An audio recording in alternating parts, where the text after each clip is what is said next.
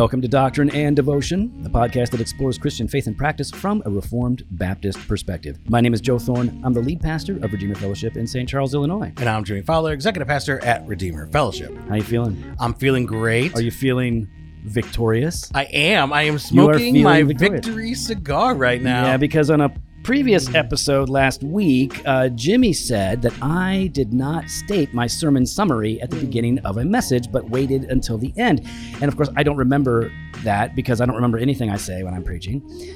This is wonderful. And so I went back and watched it, and sure enough, I did not. I did not state You know the my best sermon part summary. about this? Is that it's the last one and you can't smoke right now. No, I cannot. I cannot. But I already did have a cigar this morning, so I'm okay. It's the wrong size. That's the size you like. That's why I got you that one. I like a different size. Oh, it's wonderful. I would rather smoke it. But look how it's not even burning even. That's the curse that you get right now. No, that's the place you bought it from. No, it's not. Yes, they they don't rotate. I didn't buy it from there. They don't rotate wherever you're at. Binny's. No, they sell out almost immediately at Binny's. That's Nah, fresh stuff.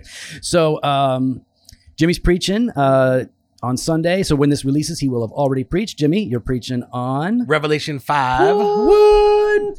Worthy is the Lamb. That's it. And we're going to sing, He is worthy. Really? No. Okay. Stop it. I don't know. I don't know what. We got some good stuff. What are you looking for? You're like all over the place. Lighter, because Okay. it was burning uneven. Yeah, I know. It bothered me too. So now you're leaving again. Where are you I'm going? leaving Where are again, you yeah. going? Oh, that's right. You're going fishing. I am going fishing. Can you Yes. say who you're going fishing with? Well, I guess It might be interesting. It is might fine. be interesting. Yeah. Because Jimmy runs in circles.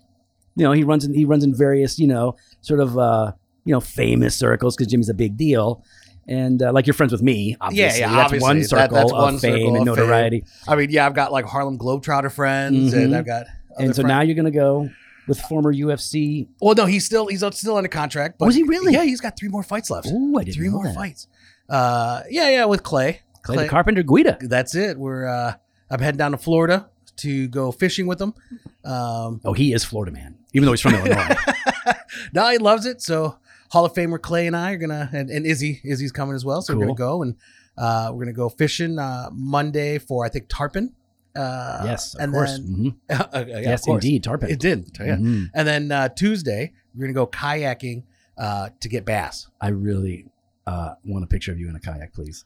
So Clay was like, so we're talking, called me 2 days ago. And he was like, hey man, just stay at my house. We'll just stay, because he's got multiple abodes. And It'd be fun. Yeah. I was like, nah, I got to stay at the beach house. Like, I got to be on the ocean. Oh, And he's like, really? I'm like, yeah, dude, I got to be on the ocean. Like, why would you not want to like bunk with Clay? Well, because I don't want to be a burden to him. He's inviting you. It's not a burden. Nah, I'm all right. Yeah, you're just solo man. That's all. You're just solo man. No, he's getting a room there too. Oh, he's gonna be with you. Yeah, out there. we're going to be Okay. hanging All out. right, Good. Yeah. We got some plans for Sunday night, Monday night.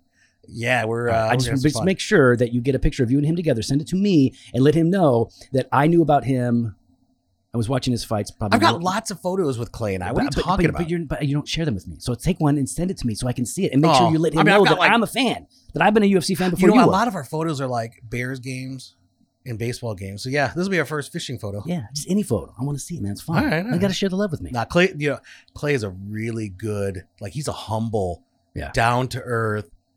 He's a stand-up guy, man. The thing about Clay though is he first of all he's got a jaw of cement, of granite. Mhm, like he's just he takes hits and punishment like nobody else and just keeps going. He's like Captain Caveman. He is crazy in the ring. I always love watching his fights. But you know who's crazier?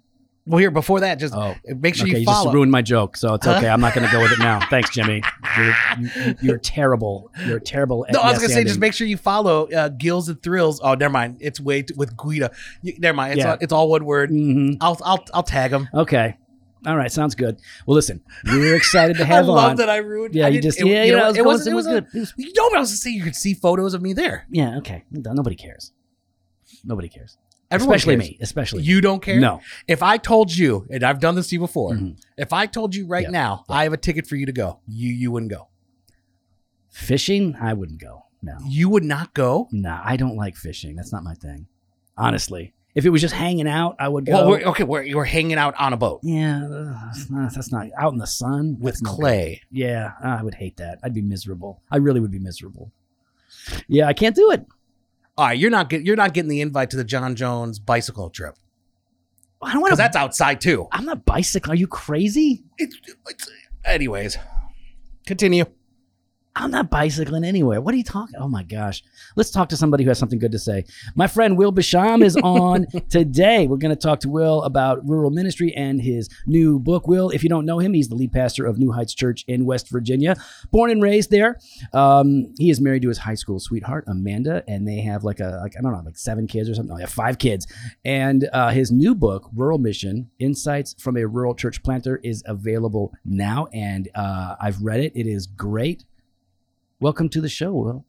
How you doing? Hey, thanks for having me on. I'm doing pretty good. I would have been doing better if that introduction would have come through. That was setting up to being the greatest introduction ever for me. I was trying to Jimmy get had to ruin it. He that's what he does. You know what? I'm about to mute. How do I mute? You ruin Will? things. That's what you do. I don't ruin things. I got this nice beard trim going, and my day long, goodness. all you've been doing is making fun of how awful I look. I'm about to And- post it online right now. It's fine. No. Listen, I've already posted a picture of what it looks like online. Everybody saw it. But it's like the no neck one. That's when I'm slouching down and I'm at a meeting. It is horrible. Yeah. Okay. It All is I know horrible. is now when you're standing up and Yeah. you stretch out to make sure your neck's showing. Yeah. You actually look very fit and trim. Yeah. Well, I'm not. But That's why I said yeah. look. And So anyway, the thing is like everybody's so much taller than me, they can't even see my neck. Anyways, No, it doesn't matter. So I'm just gonna. We look. all have to be sitting and Yeah. you standing, and then we can see And the neck. Jimmy's making, like, we're at an elders meeting. We're dealing with serious stuff, and he's photoshopping my face onto a whole Mr. Potato Head body. So I just look like a total dork. Anyways, Will. He's being productive in one way or another. That's Now, right. Will, you and I connected back in 2018. I came out to the West Virginia Acts 29 thing. Oh, right? I remember that. That was such a great man. event that I went to. No, you didn't go. Oh, I didn't get an invite, Will. No. Continue. Yeah, No, sorry about that. No, he knows you ruined Well, I think things. Go ahead. I think that's why Jimmy was jabbing at me a little bit for my accent too. But a little bit of coaching on my name, Basham. You have to actually like become a redneck when you say it. Bash So him. We'll bash him. Yeah, Bash like him. you're going to bash him in the head. I like that. Exactly. Yeah, it sounds more intimidating too. But yeah, truly glad you're going fishing, Jimmy. I'm pumped. Good to hear that about you. Yeah, I love it. I love it. Love me some fishing.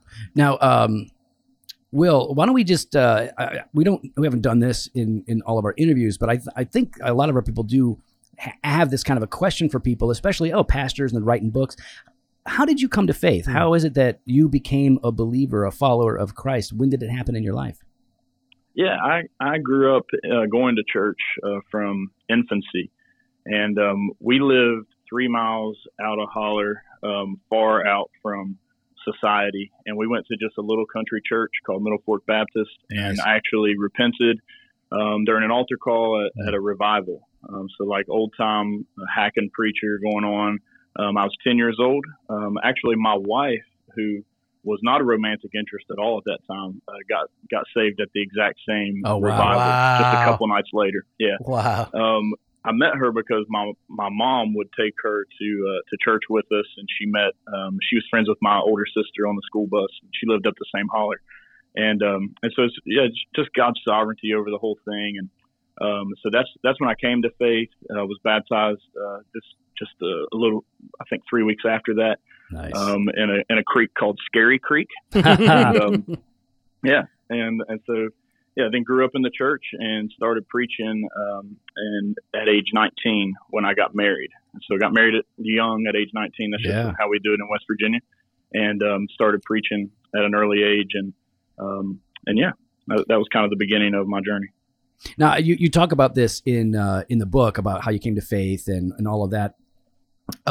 But I'm curious, you mentioned this in the book as well, hacking preachers.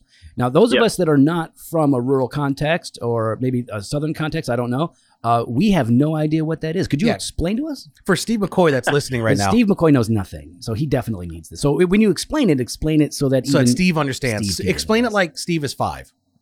Okay, yeah, gotcha.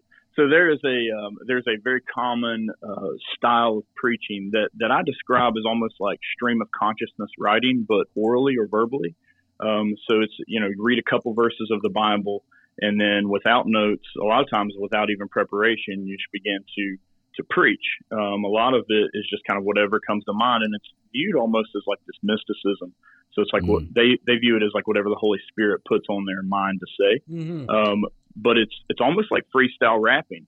And there's these like breaths that are taken in between, or like coughs that are referred to as hack. So you'll get in a rhythm of a hacking, and you'll begin to talk about whatever you want to say, and it's just it's very big on a supernatural mysticism type of culture, and that's kind of what I grew up around, learning to preach. So a lot of my preaching training, or lack thereof, was throwing me into a pulpit with no preparation whatsoever, saying, all right, go for it.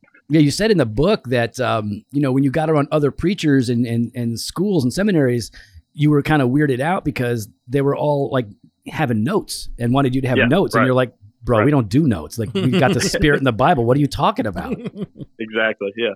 So it led to a skill of improvisation that's come in handy, but it's not how I would advise to train preachers. Right. Oh, right. For sure. So you mentioned, in your book and now just about at, 19 starting to preach and everything, but when did you know though that you were called to the ministry? Like, when did you know for yourself? That came shortly after I was married. I was kind of dabbling in ministry a little bit earlier on, but when my wife and I had saved up enough money to actually go on our first vacation, we were in college and we were around like non-rural Christian people for the first time. Mm-hmm. And we never went on any kind of like international mission trips. We were just kind of sheltered from that evangelical type of thing. And so all of our like college friends were going on short-term mission trips. And so we were like, that sounds like a good thing. Jesus might like that. And so we went to Matamoros, Mexico for our first trip, like as a married couple. And that was the first time I led someone to Jesus, like just in personal gospel witness. Mm-hmm. And so like I was doing stuff in the church before I actually led someone to Jesus. And I remember on the plane ride home, just a huge conviction about that I hadn't personally done that. And the way I knew to do that and really begin to fulfill the Great Commission was just to grab a Bible, get in the pulpit, and start preaching. So that's when I kind of sensed that call that I was going to become a pastor. And even in your church where you now you might have some differences of opinion theologically or in terms of philosophy of ministry, you did have a church that was very supportive of this call that you experienced, right? Oh, yeah. And so one of the things that we've really tried to do with the books is really appreciate the upbringing, because it was a religious setting with a lot of flaws and some imperfections, but I never want to discount the upbringing I had, because these people may have had weird or maybe even bad strategies in how they train leaders, but these people led me to Jesus, and they taught me the gospel, and so very much appreciate that. And see, I love that about your book, Will, is sometimes like you have there's this swing. I think there's this mentality out there that somehow the rural church is beneath. You know what I mean? Or like the rural church, like the heritage of it and the history of it and how they go about it. When there is like this rich tradition there and this rich, I would even, not just tradition, I would say like this. It's a work of God. It's a work of God. Yeah, totally. Yeah, it's this work of God in and among a people. And it fits the context there well. So I love that you're not trashing and trying to say, hey, there needs to be this wholesale, embrace of like Tim Keller and the city. You know what I mean? Right. But like you found, hey, here are the areas to address, and here's why it's important. I think that's really, really helpful. Yeah. We're excited to get into some of that. Why don't you tell us a little bit about your church? What's happening at New Heights? Why does it have to be new? Why can't it be old? Why can't it be traditional? Why can't it be low? What's going on there? Because I'll tell you, Jimmy, I was there at that church, and those people were awesome. I love them. Now, did you feel like when I was there, did you feel like it was like home? I felt like home. I felt like these are the people. Like if you left Redeemer, that would be the place where you can go call home. If I was there, I would plug right in. I would follow Will, no problem. You would not skip a beat. Nope. I absolutely love it. I don't want you to think that's special. He says that about every single church. I do not. I only say it about some churches. With everything. No, listen, I was at Jared Wilson's. I believe everything he's saying. Thank you, Will, because I was at Jared Wilson's church and I was like, I don't think so. You said that? I'm kidding, Jared. I'm totally kidding. You said that about Texas? Yep. Portland, New Zealand, California. Yeah, you did. No, what California church? Not the last one we were at. Homeboy that I can't remember his name now. I feel horrible. He was with Acts 29. Dave. Oh no, I like him, but no, that probably wouldn't You don't be the have church to- I what's plugged his in. last No, name? yeah, Dave. Yeah, Dave. Okay, you know Anyways, who I'm talking about. Yeah, but Okay, no, that's not. I didn't say that about that church. Yeah, you did. Nope. Wow. Anyways, what's going on at? Well, I think what he was saying was if he somehow in some weird circumstance found himself living in Milton, West Virginia, he would be at our church, which would be like he wouldn't have that many options. I'll tell you this. And honestly, He wants to move there. 75% of it would be for the cigar shop that you took me to. So Yeah, if I'm just being honest. Yeah, absolutely. Is there good fish in there? There is. Yeah. Oh, I might go. We like trout fishing. Nice. And there's lots of bass lakes around too. So Yeah. He just they made don't my grow love. as big as they do in Florida, though. But listen, you just spoke my love language. Yeah, that and Turingia. Yeah, like the fish you're going to be. What'd you say? Say it again? Turingias. Yeah, like that's what you're going to be fishing for. in Anyways, Florida. go Yeah. ahead. So, Will, tell us about your church, man. Yeah, so I started New Heights Church in 2012, so almost 9 years ago now. And we, the way I ended up in the town I'm in, which is Milton, a population 3,000, was I wanted to get out of my hometown because I knew so many people in every church in my hometown, which was smaller, by the way, that if I planted a church there, I just felt like I would just blow up every local church because I knew enough people. And so I was like, all right, I got to get out of town, but I don't want to go far because I love this place. I love these people. Flirted with going to Charleston, West Virginia, which is our capital city, population of 50,000. And most people around the United States, I think, would call that a small town maybe, or a small city at least. But when we looked at just culturally how God had brought me up and the circumstances of my upbringing, I was like, man, I'm not going to fit in Charleston. And so a direct drive north to the interstate was a small town called Milton.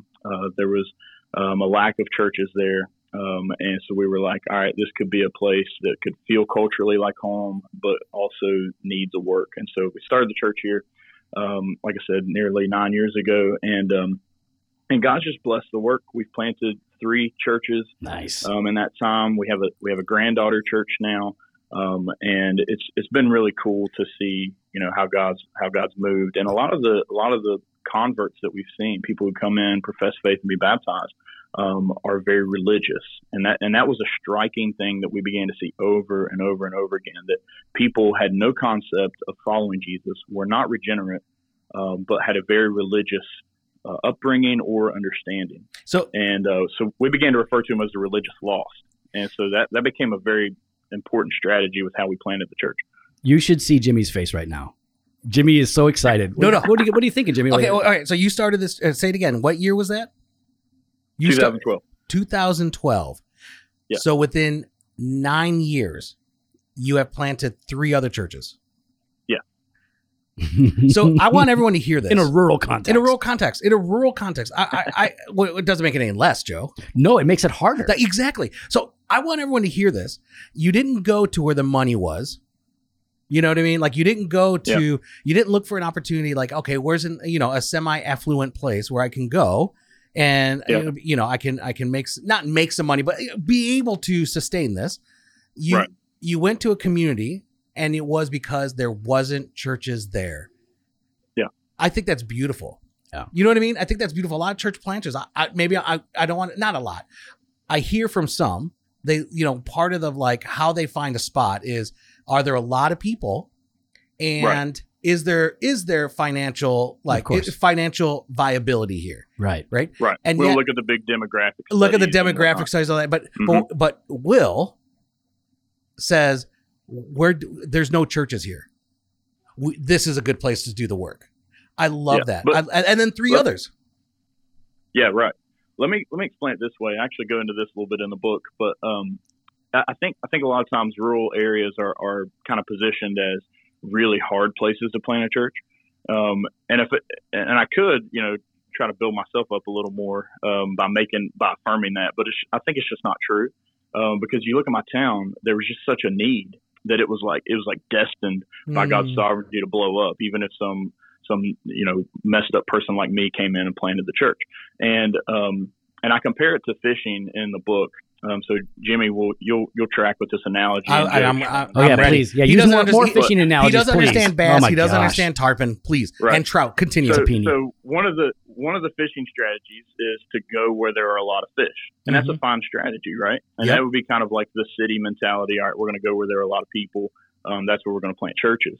But another fishing strategy, and this is kind of how we have to do it in West Virginia because we're not known for big lakes and all that stuff, is not to go where there are a lot of fish, but to go where places are underfished. And so we go where there may not be a ton of fish, but we find these like secret spots in the mountains where nobody's fished it yet. So like, and that's kind of the rural church planting mindset is like, all right, no one's fished it. There might not be a ton of people, but there's a big need here. Yeah, any lure will work there. Would you say it's sort of like okay? I'm going to up my fishing game. Would you say it's sort of like noodling? Oh yeah, no, we do no noodling in West Virginia. No, I'm saying like noodling though. It's like you catch the big catfish with your hands. You go into a place and you reach into the hole. Never mind. Okay, I can't do the fishing stuff. Well done. So based off that, then, like as you talk about, then why is it that the rural mission field has been so neglected by so many church planting agencies? Well, I think it makes sense to start with urban centers. I really do. I understand it, but I think it's the good thing is I'm seeing in networks and denominations, I'm seeing them kind of come around to some rural focus. So I'm a part of Acts 29. There's been a rural focus in Acts 29 in recent years. I've seen other networks and denominations doing the same thing. And I think it's just, not only going where people exist, but also where planters exist. A lot of rural areas weren't beating the drum of church planting. Right. It's typically in a rural mindset of like, all right, we've got enough steeples in this town. We don't need any more competition. And so a lot of the guys that want to plant churches are coming out of urban areas. So there's just not a lot of guys coming out of rural places that are wanting to plant. And I think that fed into it somewhat. That's a really fair, I think, a generous answer, because there's a part of the equation too, which is rural ministry is not sexy. Yeah. So to most planters, to most entrepreneurs, these guys that are going out, I've assessed a lot of church planters. And thankfully in Acts 29, when we were a part of Acts 29, we had a guy wanting to plant in a rural area of Wisconsin. And at the time, it was so many years ago, he was like, I know that this is not a strategic focus, but the whole assessment team was like, it needs to be. It needs to be a part of our approach. And like what you've got going on is great. And that guy got right in. I mean, doing the work. So I think it's great. Why don't you talk to us a little bit about Rural Church Voices? I mean, this is something that you created, I think with another brother, at least one other guy. Tell us about Rural Church Voices, what it is and what you guys are trying to do. Yeah, so Rural Church Voices is in its infancy stage. To be honest, I don't know where it's going to go, but there's a brother in my church named Jason Cook who wrote a book, and we're releasing them together. So the books are out now. You can get them on ruralchurchvoices.com or on Amazon. And he sent me the book a while back before I had my book completely written. I had like 3 chapters of mine written, and he sent me his completed book, and it was twice as long, and it was super intimidating. And he's a member of my church, and he was a pastor for over a decade in an established rural church. And he ended up leaving his denomination over some different circumstances. You can read more of his story in his book. But so he rolls into our church, and he's not one of our elders. He's just a deeply loving and compassionate brother that just adds so much value to the ministry of our church. And so he gives me this book. I begin to read through it, and our stories are so similar, and there's such a great need. And so like we started to pray about, like, can we combine these and make them one book, or what would be best? And so he had more of an established church and healthy rural church kind of vibe to his. Mine was more like trailblazing, starting new ministry type thing. And so then we kind of landed it. Let's release the books in tandem together and create a series. And so that's how we started Rural Church Voices. Publishers didn't really want our books, which was fine. We have no following. Like, we don't have a big online presence or anything. And so it was hard to pitch to publishers because we don't know how many books we would sell or whatever. And so I'm just glad you guys have like an online, you guys just have internet. Yeah, because the internet helps, right? If we didn't have internet, we would be out of luck. Our internet's really slow sometimes. So we did a podcast with somebody else, and it dropped the podcast call like 4 times. It was so embarrassing. We're like, sorry, this is a rural side effect. Don't worry about that here. We got the Holy Spirit helping us. So I've actually. By the way, I'm like I'm on top of a mountain right now, like holding my cell phone up in the air, trying to make sure it doesn't drop. Jason, listen, so we decided to release these books together, and so these are the first 2, and we're hoping to produce maybe up to 5 more. Wow. Series over the next several years, written by people in rural context. And it's not a different topic per se. We're dealing with just issues of the church, but we're giving it a particular nuance for people in rural settings. It's really important. By the way, Jason Cook's book is called Old Time Religion, Healthy Churches in Rural Places. And Will's book is called Rural Mission. Good books you should definitely pick up just to understand what's happening and how things are working in the rural context, even if you're not a part of it. So you should go pick those up, hit up Amazon. And we'll link to all of this in the show notes so you guys can check it out. But I'm glad you're doing it. And don't worry about the publishers. I mean, I've worked with a couple of different publishers.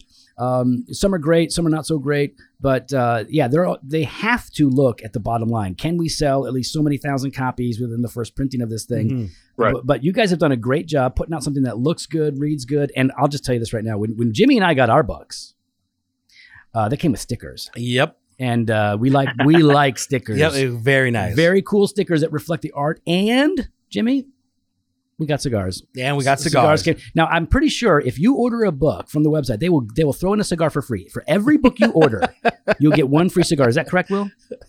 I can neither confirm nor deny. So okay, so that doesn't happen. Just go buy it and find out. I'll do this. I won't guarantee that you won't get a cigar.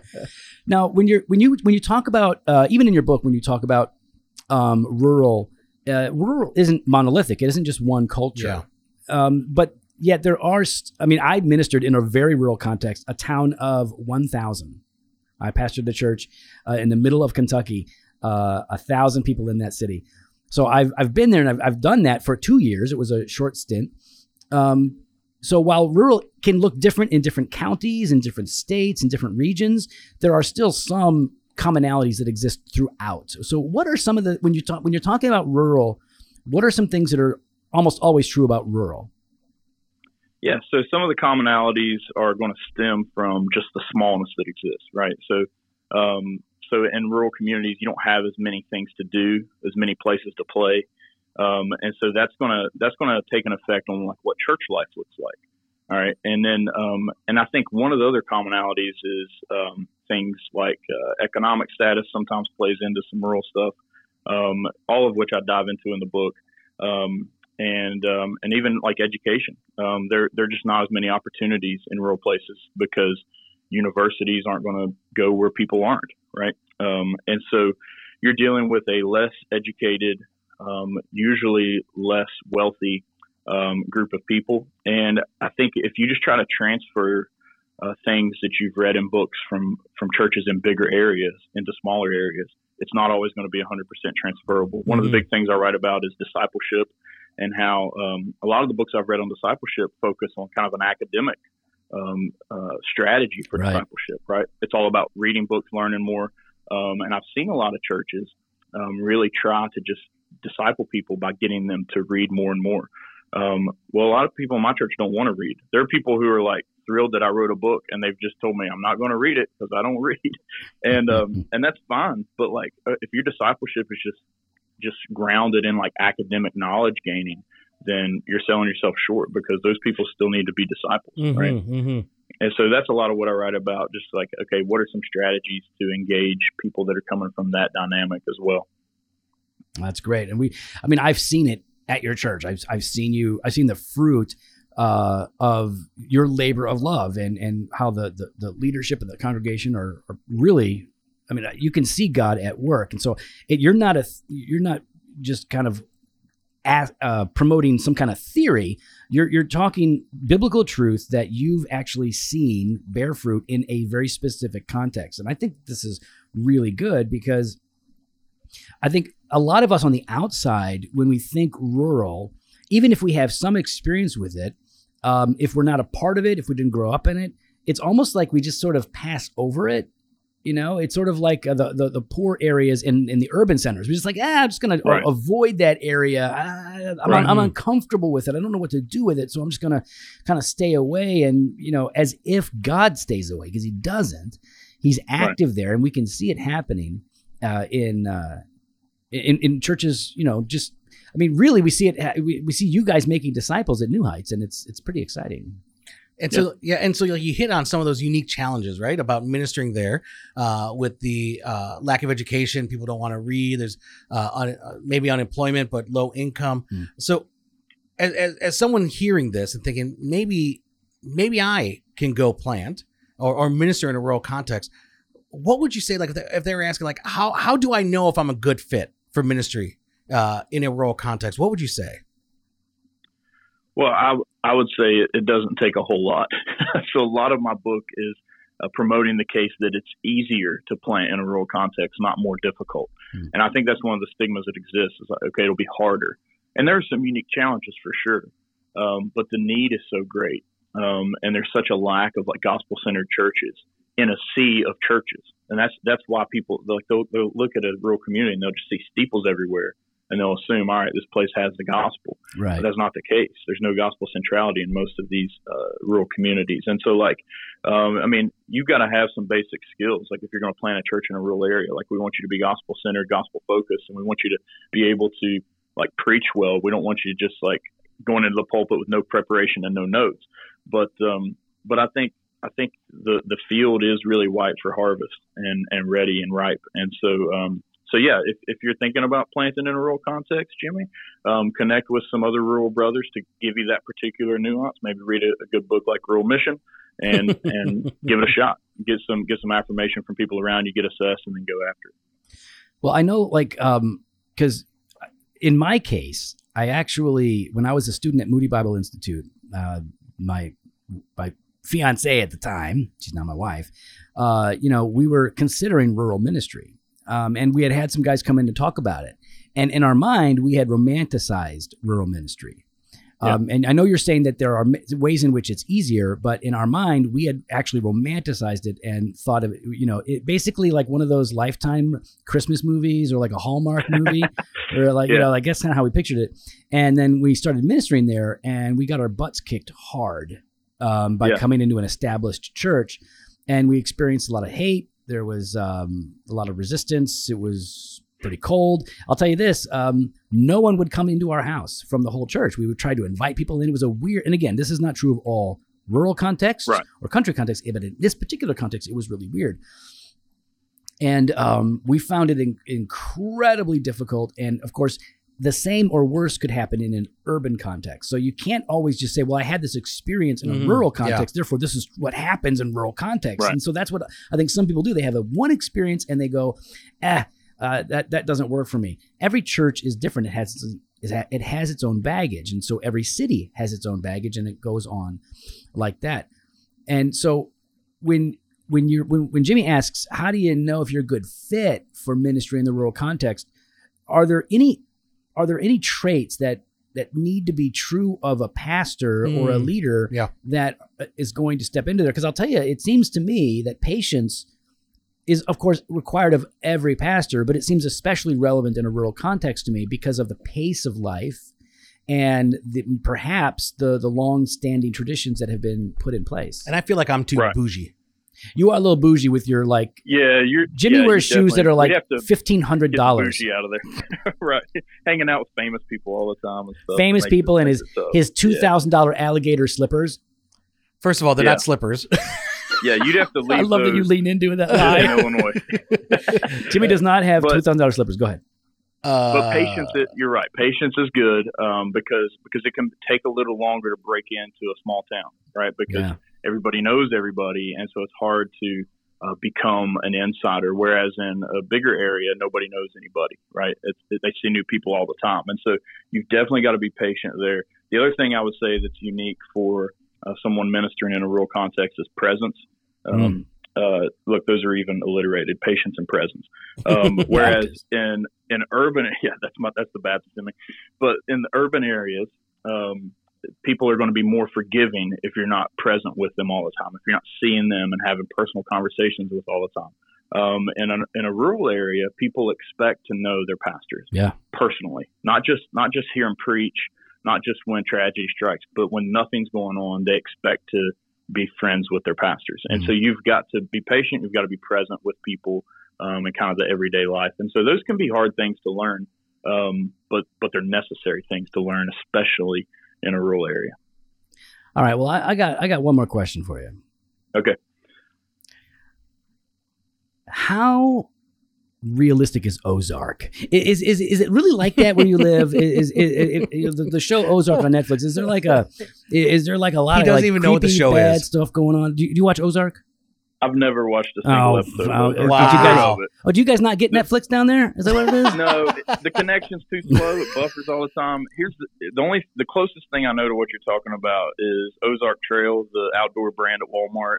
Oh no, I'm not talking about that. Jason Bateman. Talk about Jason Bateman. Well, you need to check out Ozark Trails. Oh, see, okay. Well, I'll tell you this. Maybe watch a little less Ozark. I probably should. I'll tell you this: if Jimmy and I had to build a zombie apocalypse survivor team, Will Basham. Basham. There you go. You would be on that team. Oh, you'd be on that team. You'd be on that team. Yeah, because you're a survivor. We've got the guns for it. Yeah, we definitely, we're going to need that. They tend to, you can't even have a gun in Illinois unless you get a special card. It's a special card. It's a magical West Virginia, card. Anybody can have one and concealed carry without a permit and all that. Well, yeah, because America. And you get tax breaks for doing it too in West Virginia. Oh, wow. Oh, look at Joe. Joe just perked up. Yeah. Maybe we should plant a church in West Virginia. I don't know what I'm going to do. Call it Lolo's. Call it Old Lowe's. Call our church Old Lowe's and Old new Lowe's. lights. Yeah. Will, where can people find you online?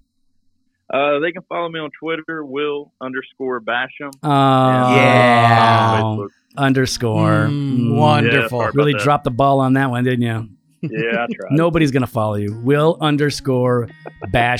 But get his book, Rural Mission. It's really good. And the book that comes with it, you can order Old Time Religion by Jason Cook. These are good books, man. Listen, I want you to order the book because you're going to support a friend who's doing gospel ministry, but also because it'll help you to understand what's happening in rural context, especially if you're not familiar with it. It's really, really good. So get on that. Well, we'd love to hear your thoughts. You can follow us online on Instagram and Twitter @DocandDevo or on Facebook /Doctrine and Devotion. You can head to the website, doctrinedevotion.com. There you can contact us. You can sign up for the email blast or hit up the store, jofostore.com, and grab some gear. Fresh Pod every Monday and Thursday. We got blog posts and video content over at the website. We've also got our all-access exclusive content. Banter of Truth releases on Tuesdays. Weekday Wisdom, Monday through Friday. You just head on over to doctrinedevotion.com /all-access. Later.